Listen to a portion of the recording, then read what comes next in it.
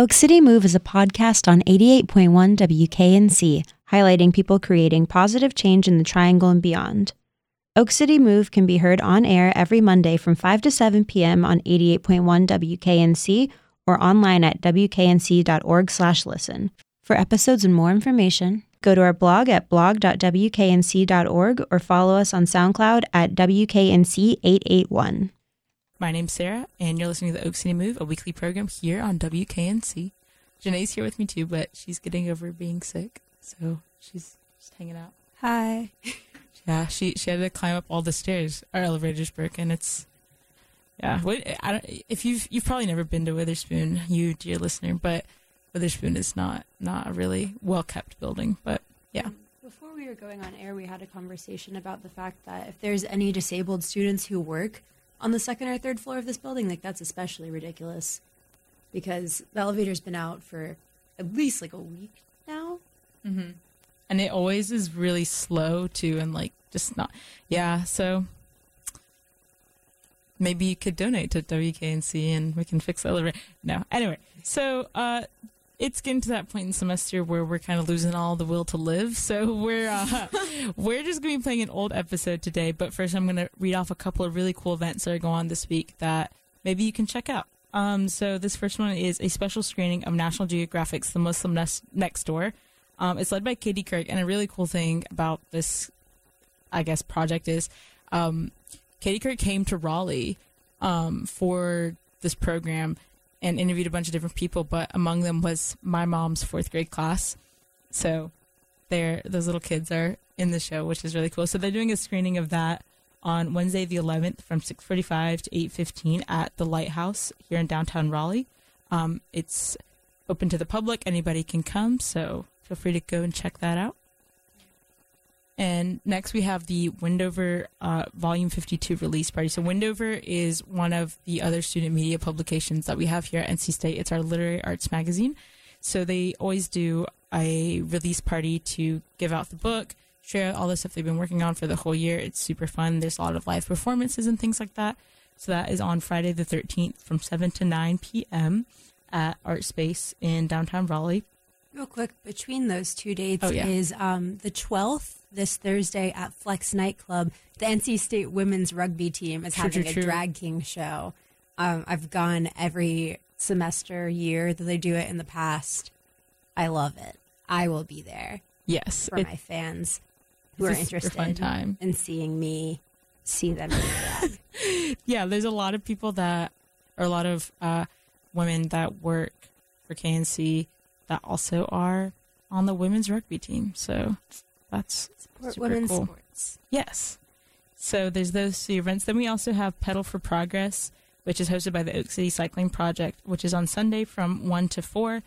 In all honesty, there's a lot of details about this event that I don't understand, but if you are interested, you can check it out on Facebook. It's basically an event to celebrate International Women's Day, a bit belated, but they're doing a project where they kind of incorporate cycling with that. So that, again, is on Sunday from 1 to 4. And finally, there is a pop-up exhibition and book signing with Leon Capitanos. I don't know if I pronounced that right, but this photographer took a bunch of pictures at our favorite local coffee shop, Cup of Joe, that always plays 88.1, so shout out to Cup of Joe.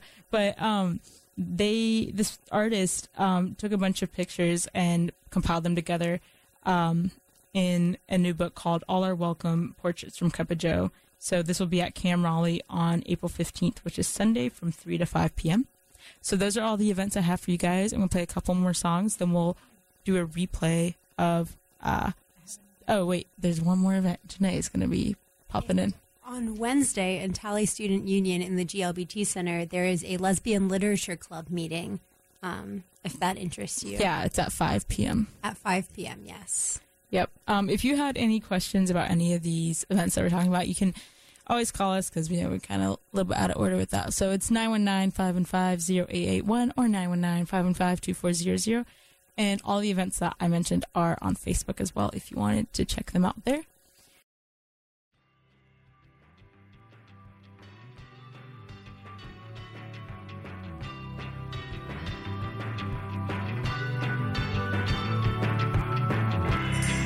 Street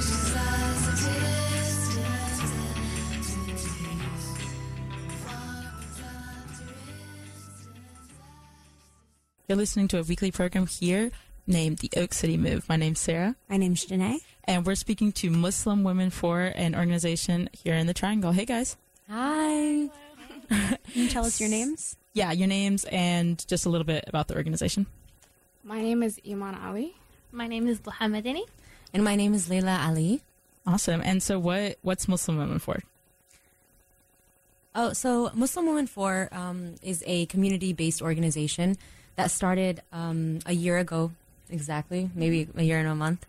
And so it's a community organization of diverse Muslim women leaders that work to create lasting social change by uplifting the narratives and stories of Muslim women and women of color. Awesome. And so what was the process and how did this all get started? What's the story there? Well, I remember that Layla was one time ranting to Daha and I about some of the issues we have as Muslim women with everything going on in our environment, the political environment, social justice in general. And we were just kind of ranting back and forth to each other, and Layla brought up an idea to start an organization, and we were like, hey, we're here, why don't we join that with you? Why don't we do it all together? And that's kind of the background story of how it took off. Yeah, I think that, us three, our friendship, a lot of it had to do with these kinds of similar struggles and similar experiences of being women of color and being Muslim women. And that kind of became not only the foundation of our friendship, but also the foundation of our partnership in this organization. And, I couldn't have thought of, two other women to lead this with, but Duha and Iman, and it was more of also kind of, experiencing spaces both in the Muslim community and outside the Muslim community that don't highlight and don't uplift the voices and experiences of women.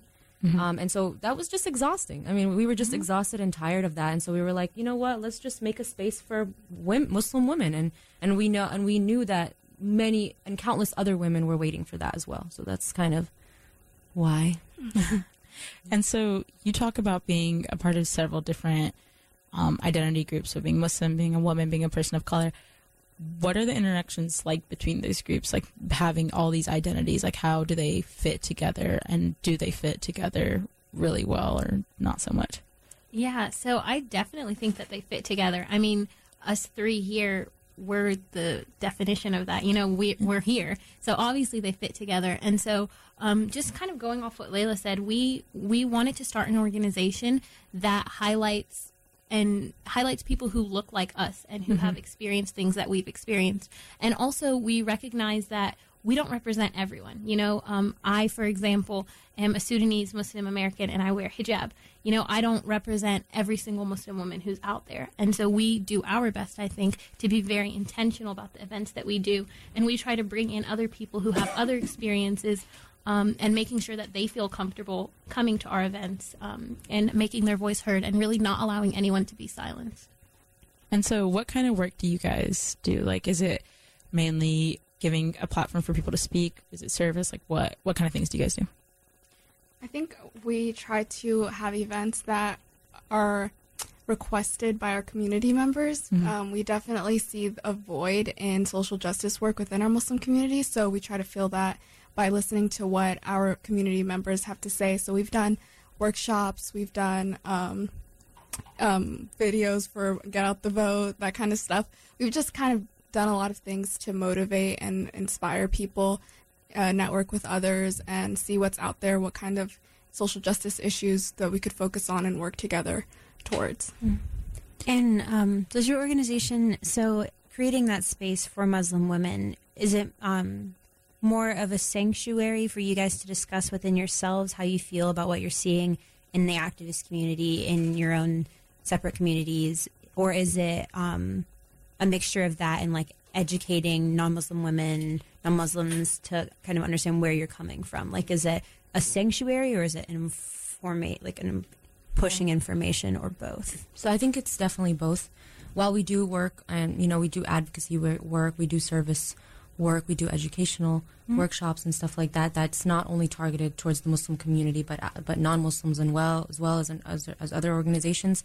But we also have hosted several spaces that, are healing spaces and conversation spaces where it's, for the purpose of it is to highlight the experiences and struggles of the Muslim community, and particularly Muslim women. So I think it's both. We do both work. And since you guys are such a new organization, what was that like getting the word out and getting people? Definitely, like, I can see the interest, like being a Muslim woman myself and, you know, belonging to other identity groups, definitely the interest is there.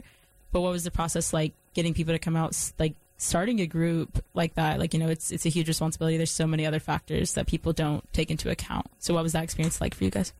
I think we didn't have a lot of trouble getting people to be interested and getting people to come out to our events, mainly because it was really something that was needed. I think our organization provided something that not a lot of organizations have done, especially in the Muslim space.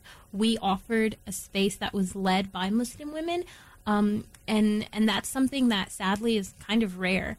And so I think people, because they know us, and also because I think we try to make an effort to reach out to other groups. So I think we were all surprised by that.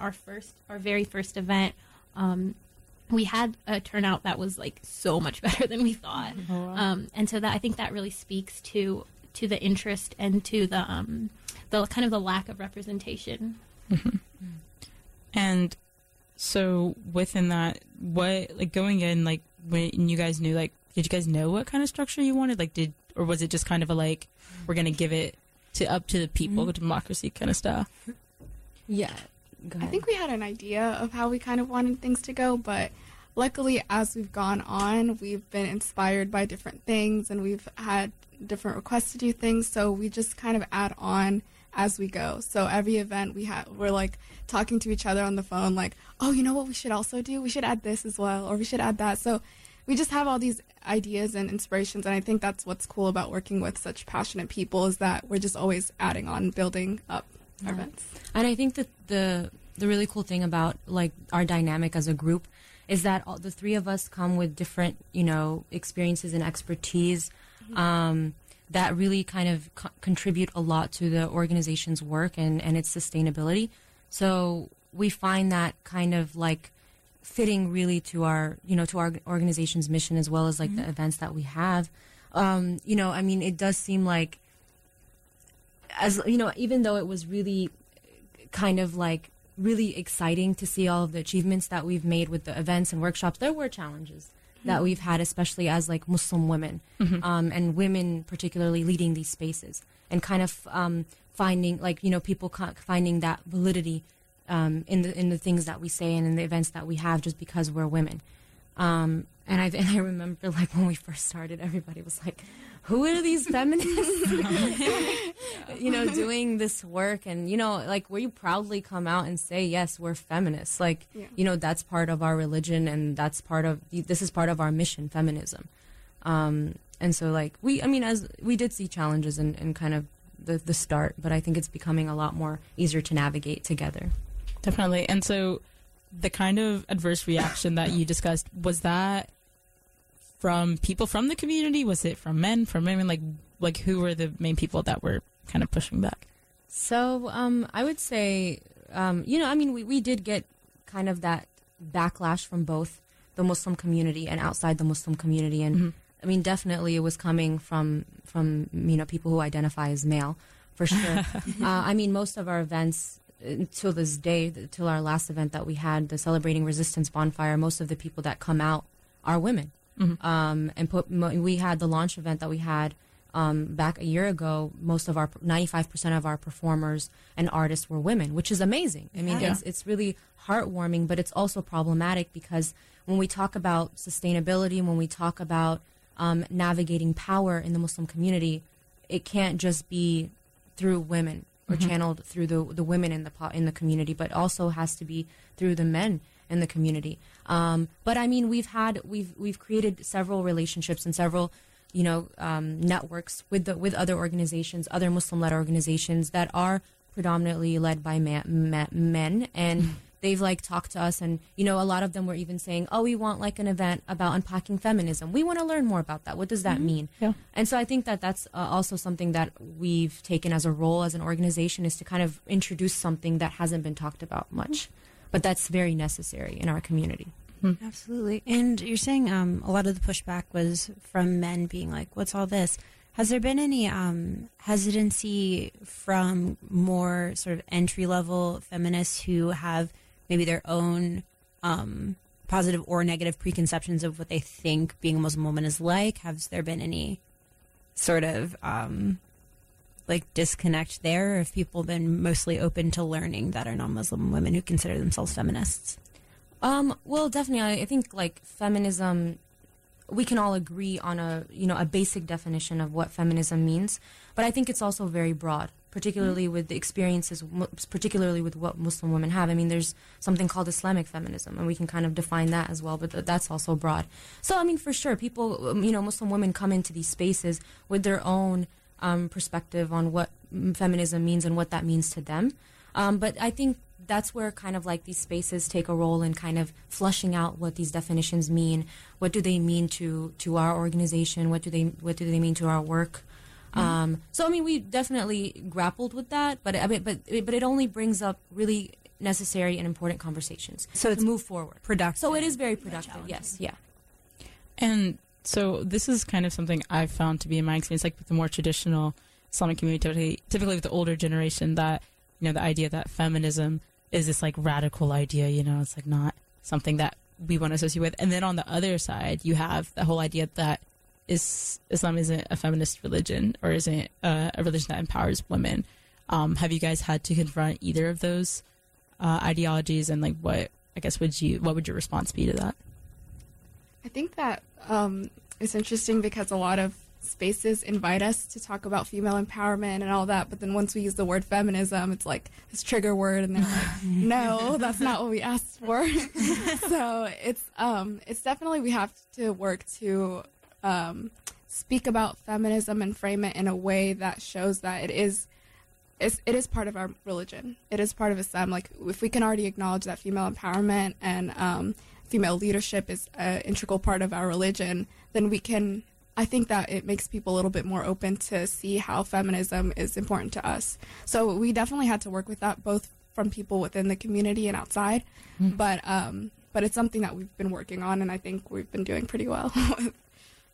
And so another thing is kind of within Islam, like I feel like there's a whole lot of myths that come with the culture as well that might not necessarily be in the text or like in the quote unquote rules of Islam that are deemed unfeministic. People bring out like all these things like, oh, well, like child brides in like so-and-so country and all these things. How do you kind of put that in the context of trying to do some debunking? Yeah, like debunking. Trying to do some like myth busting. Yeah. That's actually really great. Because that's great that you asked that, because I think that's something that's very important whenever you start doing activism work in regardless of what your identity is or who you're advocating for.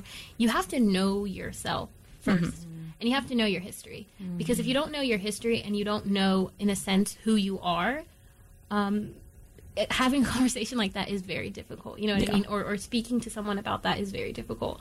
And so I think for us, when we started this organization, we were probably at the beginning stages of kind of, like being about to leave college, kind of navigating who we were as people. And so it was a great point in our lives where it's like, okay, people, I'm getting these messages that, for example, like you said, Islam isn't feminist, or Islam has like child brides, or whatever it might be. I think we were at that pivotal point where we could not only like learn and educate ourselves about our culture and our religion, but we could also then take that empowerment that we've gained through our education and be able to have those conversations with people without feeling like, like we were not, like that we were in the wrong, in a sense, or that we didn't know who we were. And so I think that's a very important first step before you, and you're always learning when you're doing activism work, but I think it's a very important first step. And so another thing too is, I forgot what I was going to say. That happens.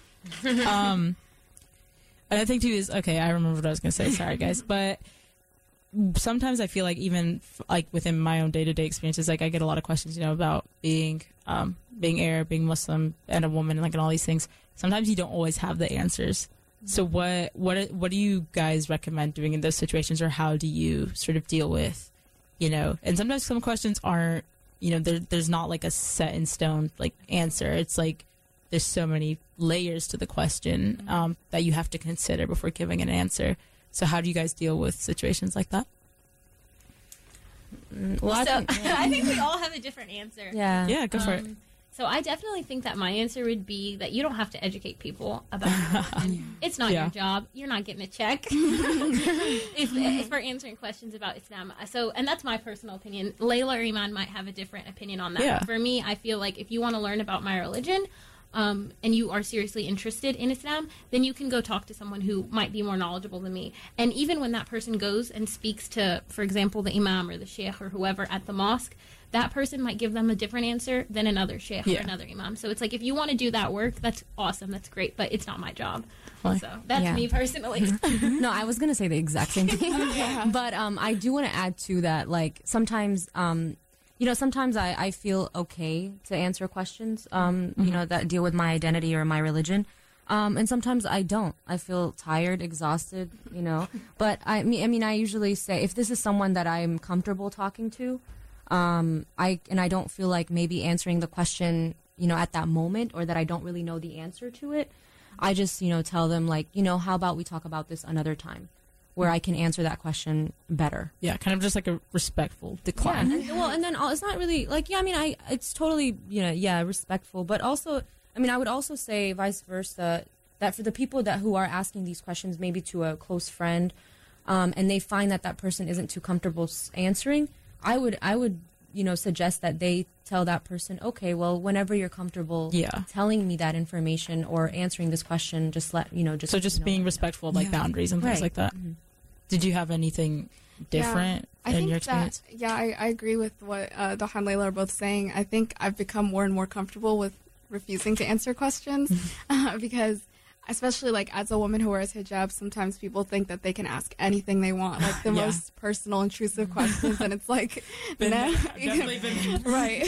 So I've taught myself how to be comfortable with saying, I don't want to answer that question. I don't feel comfortable answering that question, and I don't think that should take away points. Like, people think you lost a debate or something because you don't want to answer something, right? So I think it's just, be comfortable, be confident in what you know, and just say, I don't want to answer, or maybe I just don't know. And it's also hard because some people, like, a lot of Muslims would say, well, you're turning down that dawah opportunity. Yeah. What dawah means, like, the opportunity to teach, others about, your religion, your mission. But I think that, you don't have to sit there and walk every day giving dawah. You have your own personal space, and you have your own comfort in doing so. And I feel like oftentimes in a lot of minority communities, there's the issue of feeling like you're expected to be an expert on yourself, expected to be a fountain of knowledge for anyone who wants to come up to you and just like grab your energy from you to learn. And I was wondering how you balance being sort of public figureheads in the community and wanting people to be able to come to you with guarding your emotional labor. Like, where do you kind of draw the lines of being like, we want to inform people, but is it more of like just on my own time? Is it more like in structured settings? Like, how do you kind of draw the lines of when and where? That's a really good question. I think it depends. I think that there are certain people who might come up to you, and just the way that they approach you, or even if you know them personally, they approach you with a certain kind of like energy. You know what I mean? And I'm an energy type person, and so for me, I 100% don't mind having a conversation with someone like that. But I think you know yourself, and you know when something is going to be draining for you. And I think rather than like kind of trying to decide whether or not that person is worth kind of like responding to, I think it's worth asking yourself, can I give this information to them? Can I like afford to help them? And if you really are in that stage of your life where you're not necessarily feeling like you're up to answering all these questions or whatever it might be, I think at that point you can always refer that person to someone else. And it's great to kind of like talk to people at the human level. I feel like that's kind of what I'm really good at. I might not have all the answers about Islam necessarily, or I might not even have the same view that this other person has who might also be Muslim. But I think I thrive in that space where we're just talking about being human. Whereas for someone else, they might thrive in like in a different space or in a different like situation. Yeah. How about for you guys? I think that for me, about the whole like being the figurehead kind of thing, I feel more pressure from people to represent Muslim women the right way. Mm-hmm. And we've gotten some comments of stuff about like, oh, you're not representing the right way, or you're not being the right Muslim or whatever. And I think that, again, it kind of goes back to my last answer about just being comfortable with who you are and feeling okay with just saying no or just turning that down. We don't need everyone to be on board. We don't need everyone to be with us. As many people as we can get is great, but some people just are not going to get with it, and we have to be okay with that. Yeah, I totally will piggyback on what they said. I mean, I, like, as a Muslim woman who doesn't wear the hijab, have gotten a lot of comments about not being able to represent this organization well, or how can I, be a leader of a Muslim-led organization while I don't wear the hijab, and, just like invalidating who I am and kind of my like expertise and my ability to lead an organization like this. Mm-hmm. But in terms of kind of like, people coming and asking for resources, I think that I always make myself available as a resource, which sometimes is unhealthy, in terms of like self-care and, kind of like, taking care of my own energy and my own space, which I'm working on a little bit. Mm-hmm. But I also think that in the social justice work, or just like among social justice folks, I think that we're not compassionate enough with people who are not, there yet in terms of like social justice, or just kind of the knowledge of, these movements and what's happening currently in our country and politically. So I think that, for me, specifically, I want to be a resource for that. I want to make sure that our information is user-friendly, is accessible to people who are just, kind of being introduced into the movement. Yeah. And not shutting people down just because they may not know what intersectionality means or what mm-hmm. feminism means, or all these like really nuanced terms. Yeah. And so to go off the political idea, this one is probably a topic people have asked you about before, but what is it like living as a Muslim woman, especially to the two of you who wear hijab, since you're obviously very visibly Muslim to the average American? What is it like being a female Muslim in quote unquote today's America with all the, political climate and all that stuff? Not to get super specific, but like, generally. Like the snarky person in me wants to like respond. I get a lot more smiles from white people than I used to. 100%. Oh my God. 100%. I'm serious now. Like, I feel like there is though that element kind of there's the compensation of there's a lot of pity. Yeah, there's a lot and of like smiles. white guilt almost. Yeah. Kind of the idea. It's like, oh, I want to prove that I'm not a racist, right. And it's like, honestly, keep smiling at us because that, for the most part, is very encouraging. But you gotta take the extra step and like know more. But other than that, what have been your thoughts and experiences on this kind of, and especially to you guys started a year ago, so that was right at the brink of the election. You know what? Of the day that some some interesting things happened. Yeah. But yeah, it's like, what has that been like, raising this organization in that kind of climate, and then just being yourselves as individuals? So much to say. There's so much. I'll say right off the bat, I think I've learned a lot about community. Mm-hmm. And I've realized that my definition of who is in my community and who has my back has shifted a lot. Mm-hmm. In the sense that I thought people, like going back to my comment earlier, I thought people who, I would never think would support me as a Muslim woman, support me. You know what I mean? And it might have taken certain things to happen for them to, feel that way. But at the end of the day, they support me. And then there are people who I thought supported me as a Muslim woman with my identity who don't. And then I guess on top of that, I've learned, and I'm still learning, the importance of showing up as myself, as who I really am. And I think that's definitely a huge chunk of our organization. We always say at our events, we want you to show up as your authentic self. And I think that the challenges of the political climate have really challenged me as a Muslim woman to make sure that wherever I'm going, that I'm not deluding myself and that I'm not making myself feel small or allowing anyone to make me feel less than who I am. Definitely. So I'll definitely say it's hard, but it's a huge positive for me. Yeah, I think also our community is realizing more and more every day, I think, how our struggles are all interconnected, and if we work together, we can come out of our issues one day. Like, I think that we talk a lot about intersectionality and how we can't just focus on one specific topic. Every topic is intertwined, like civil rights, and immigrant rights, Islamophobia. All those things are intertwined in the same root. So I think more and more people are realizing that. So everything that's been going on, people are more interested and intrigued to hear about what we do and learn about the people we're involved with and the events that we hold. I think in a way it's motivating communities that before were kind of complacent. Yeah. So I think it's another plus with the community. Yeah. I think that for me personally, I mean, it's definitely been exhausting as also an immigrant. And as a Muslim woman who doesn't wear the hijab, and of course I acknowledge that privilege every day, and also with the work I do with Iman and Duha at Muslim Women For.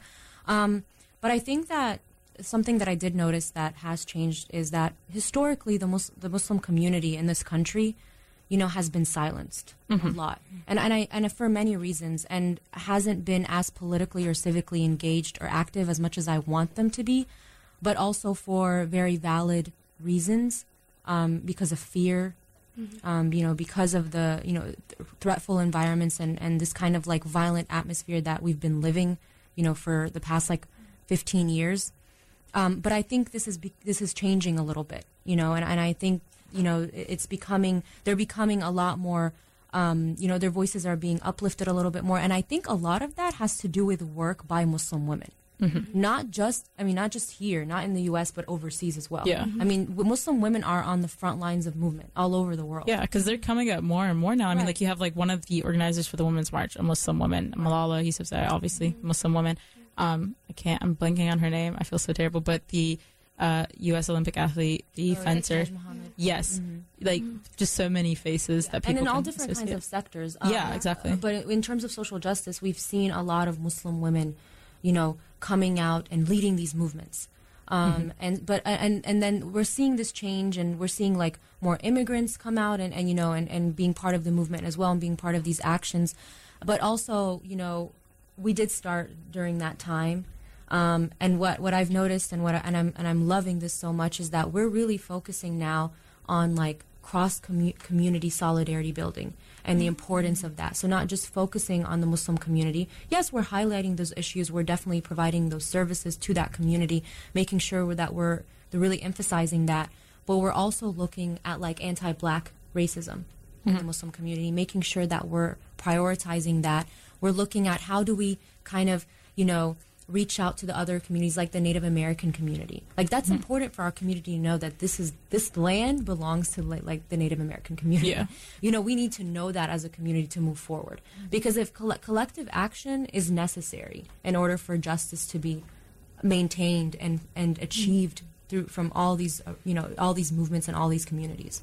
Do you think in some ways that being in such a tense political climate right now has kind of like the pot is boiled over and we're at the point where it's like, okay, instead of just being reactionary to like being on the defense of like, no, we're not this, we're not that. We're like, you know what? We're going to spread our own message because we're tired of being told what we are, when that's so prevalent right now, to like, instead of just being overwhelmed by the fear of this time period, kind of using that energy to fight back because... Yes, for sure. What's going on? Yeah, that's definitely and it's not just happening in the Muslim community. It's happening in all different kinds of marginalized communities. Yeah. And you've seen it with the LGBT community. You've seen it with the the Black community. You've seen it with the Latinx community, where people aren't just saying we're not going to only protect our community, but we're here. We're reclaiming our time. Maxine Waters. We're reclaiming our time. We're reclaiming our identity. We are telling our own narrative. And this is part of our work. We're telling our own narrative. We're tired of hearing, our story from someone else. And that's happening all across movements. And that's what's bringing people together. Because these movements are inherently intersectional. Definitely.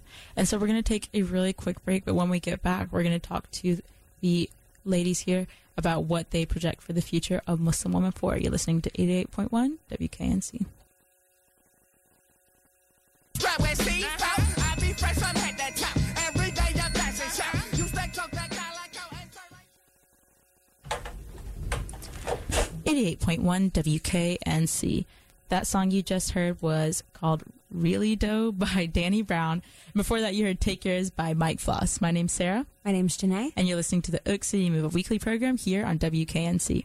Today, we're talking to the three women of Muslim Women For. Hey, guys. Hi. So before the break, we kind of talked a little bit about what Muslim Women For is and kind of just different experiences of being a Muslim woman of various identities in the United States. But for just a quick recap, could you guys tell us your names and then what Muslim Women For is and what their objectives are? My name is Iman Ali. My name is Duha Madani. And my name is Layla Ali. And so, again, what is Muslim Women For and like kind of the objectives of the organization? So Muslim Women For is a community-based organization that's based out of Raleigh. It's only about a year old now, and it's a community organization that's led by three Muslim women that works to uplift the voices and narratives of Muslim women and women of color through advocacy, service, and just kind of making sure that our work is sustainable and creates lasting social change in our communities. Awesome. And so, like I said before the break, we were kind of talking about what you guys' different experiences are as being Muslim women during like the current political climate and things like that. So on a different note, what kind of initiatives are the organization taking currently and looking forward to in the future to kind of cover some of the topics that we talked about earlier? I think that a lot of the things that we're working on is providing opportunities for people to learn, people who want to learn about certain things or have access to certain resources. That's what we're working on. So, like, for example, we have a movie screening coming up for Equal Means Equal, right? Yeah, that's what it's called. And that we'll have a discussion after that to talk about gender inequality. And then we're planning a self-defense class to make it accessible to Muslim women, specifically designed for Muslim women. And then we're working on an online toolkit. Layla is working on one for resources for Muslims in the community. So what we're kind of working on right now is a lot of educational opportunities or opportunities for people to have discussions about certain topics. And then we will hopefully do a lot of other fun stuff after. And so what are some of your favorite events or topics that you guys have covered in the past? So recently from time to time, we do spaces that are sort of healing spaces that we talked about earlier. And we recently had an event that was about unpacking the hijab, where only women were allowed, women, people who identify as women and people who identify as Muslim. And so it was really nice to just sit down and have a conversation with Muslim women and to actually, we hear a lot from Muslim men or people outside our community of what hijab is and what it's supposed to be. And I honestly think that there's, in a sense, like politics that divide us as women. And so I think sometimes hijab can be used as one of those tools to divide. And so I think we left that, I know I can speak for myself, I left that event really feeling a lot of compassion. And I think that that's conversations that we as Muslim women need to have amongst each other to make sure that we're not only checking ourselves and checking our privilege, but also that we're learning from each other and gaining. And so that's definitely something that I enjoyed. We also had the most recent event we had was called Celebrating Resistance. So it was a really fun event. I mean, we had a lot of different organizations like Planned Parenthood, like the Education Justice Alliance, like the Social Justice Storytime for Children come out. And it was really beautiful. We explored together what resistance means to us, because it's such a broad and really, really kind of heavy word, and has been, has evolved over the years and throughout history as what it means to us in our community.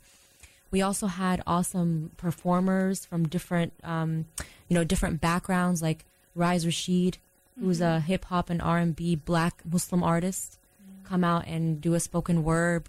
We had Lost in Sound, which was also two Black artists that are non-Muslims, but that came out and did amazing performance. I mean, it was really a great opportunity to introduce the Muslim community to work by other community members, and to kind of, bring in that creativity aspect and show resistance kind of visually and what that means to people. And we had speakers also from the Latinx community that, talked a little bit about what resistance means to that community. We taught someone who works in the immigrant community, talks about what it means or what it looks like to work in the undocumented community, which was really important. So, I mean, it was beautiful. It was so much fun. It was so great to explore what that meant together. And it was also showing the Muslim community and other Muslim-led organizations that the importance of really kind of working together collectively with other organizations. It was different. It was something that the community didn't see before. Oh my God! Like I wish y'all came. Yeah, my question was going to be like, you talked about intersectionality. What are some organizations you've worked with? And you were just like, boom, boom, boom. So many incredible organizations you've already worked with. Like, oh my gosh! No, right, you're so amazing. yeah, new question then. So you guys are all pretty young, and that's just makes what's going on and what you guys are doing more incredible. But what's kind of the age range of the people that you tend to be working with? Like, what's the age range of the women that are involved with this? Like, and then to go off of that, are they usually all Muslim or identify with a minority community? So like a person of color, queer, like something along those lines, or like what kind of the demographics, I guess, for your organization members? I think that despite us being called Muslim Women 4 and despite us being 3 young Muslim women, we've done a pretty good job at inviting other communities and other ages to come out to our events. We always emphasize that anybody's welcome to our events. The hijab talk space that Daha mentioned earlier, that one was the first event where we had it specifically for Muslim women. And then we had a Black Muslims talk space, so that was specifically for Black Muslims. But aside from those two events, all of our events have been open to anybody, male, female, Muslim, non-Muslim. And we've had so many different age ranges. That's one of the really cool things about this organization, I think, is that when we talk especially about social justice and civil rights and things like that, we've had people come to our events who are part of the civil rights movement. And that's just been awesome. Yeah. And who are Muslims that have been part of the civil rights movement, and that's been amazing. And just older generations that are doing work in the community on their own, who come out and talk about, the things that they're working on, and that's been really awesome. And then we also have super young girls that want to get involved and are just starting their social justice journeys. So it's been really great. To go off what you were saying about the civil rights, someone that was in the civil rights movement, but it was also Muslim, I feel like there's such a big kind of image, like even if it's an unconscious one, that like Muslim people just like showed up to America in the past 20 or 30 years. Like they just came out of nowhere, and they're all from Middle Eastern, Arab countries, maybe a couple from like Southeast Asia, but like maybe one or two, but like that's it. But like that, like kind of the idea that like Islam is like as in America is as old as like the technical like quote unquote founding. That's a whole nother story for another time. But with the whole with all the pilgrims that came and stuff like that, Islam came with that, because I mean even at the North Carolina Museum of History that's downtown, there's an exhibit about a Black slave in North Carolina. He was Muslim, and so like you can trace that all the way back then. So I did think just like kind of the idea that people assume that one, all Muslims are Arab, and then two, that Islam came to America like this great big like wave, like around 9/11 time. Like, it's like they just like kind of opened, like everyone just kind of opened their eyes and realized that Muslim people were here. And it's like, oh, we were here the whole time. It's like we didn't just show up after 9/11. There was definitely Muslims that came before 1492. Yeah, no, like, you know, when explorers were like, you know, going around, they were like translators. Some people were translators who were Muslim, who identified as Muslim, and a lot of people have talked about that. But I think that particularly for the Muslim community, I think it's really important that we realize, particularly like, you know, immigrants or people who come from Southeast Asia or from the Middle East, that if it wasn't for the resistance of the Black Muslim community in the 50s and 60s, they carried us for up until like, we would not have mosques. We would not be able to assemble in mosques. I mean, the Raleigh Mosque, the IAR, or the first mosque that started in Raleigh was started by Black Muslims.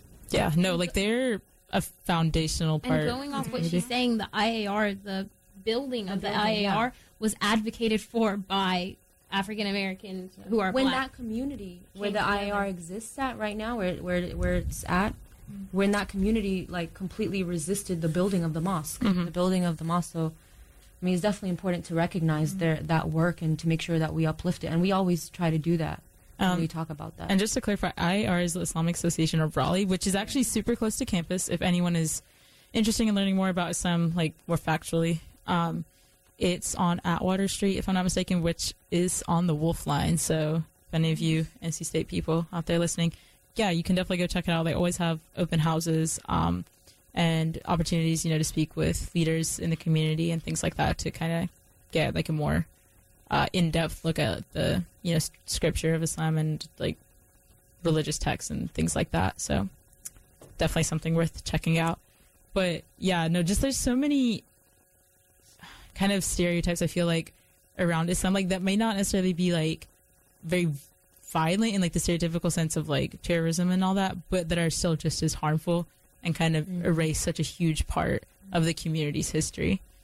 I agree, and I think that with our events, I distinctly remember an event where I was speaking to the sister who, her father had literally started the mosque, the first mosque, I believe, in, I don't know if it was North Carolina or just the Triangle area, and just me as a Muslim woman, speaking to her was so reassuring, because I think we tend to think that, oh, you know, like right now with the political climate, this is the worst that it's ever been. And speaking with her, it was so reassuring. I remember she said to me, said to me, this is cyclical. Like this, it's in cycles. Like it's happening now, but it's your job now, and your generation's job to kind of like make the right decision and push back against it. And like carry on the work of the people before us. And that's reassuring to me as a Muslim woman. To me, that's what I need, because things now are a lot better than they were in the past. And I think that when we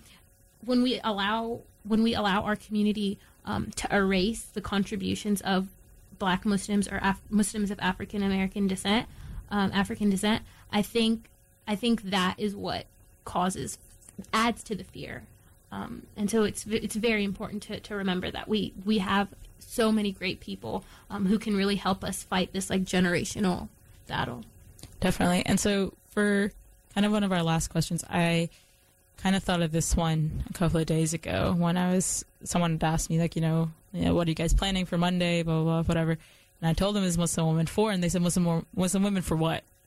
And so I want you guys to complete the sentence. Muslim women for what? Each of you can put your own spin on it.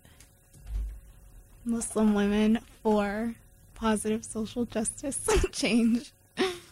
Muslim women for the destruction of white supremacy. Oh, heck yeah. Okay, so before I say, like, Muslim women for what, it's a very intentional why it's Muslim women for blank. And I kind of got this kind of like idea from a similar kind of, not a similar organization, but another organization that's based in D.C. It's called Young People For, that I worked with. And it's kind of like a similar idea as to why we kind of left it blank. But basically, Muslim women for, because we're only 3 women, we don't represent the entire Muslim community. Definitely. And we recognize that the Muslim community is very diverse, with different struggles, different issues, different experiences, different stories. And because we want to make sure that our work is intersectional and sustainable and collective, we can't say Muslim women for something specific. It's something very positive. It's not, it's for change. Definitely. But that change is channeled through different actions and different people and different communities. So it's Muslim women for the vulnerable communities, for marginalized communities, for the communities we love. So it's Muslim women for all the things you guys said and so much more. And so if they want to learn about all these things that we've talked about and the so much more, where can they find y'all's work and reach out to you guys? We are on Facebook at Muslim Women 4. We're also on Instagram just this year at Muslim Women 4. And you can also email us at muslimwomen4@gmail.com. And that's 4 FOR, not the number.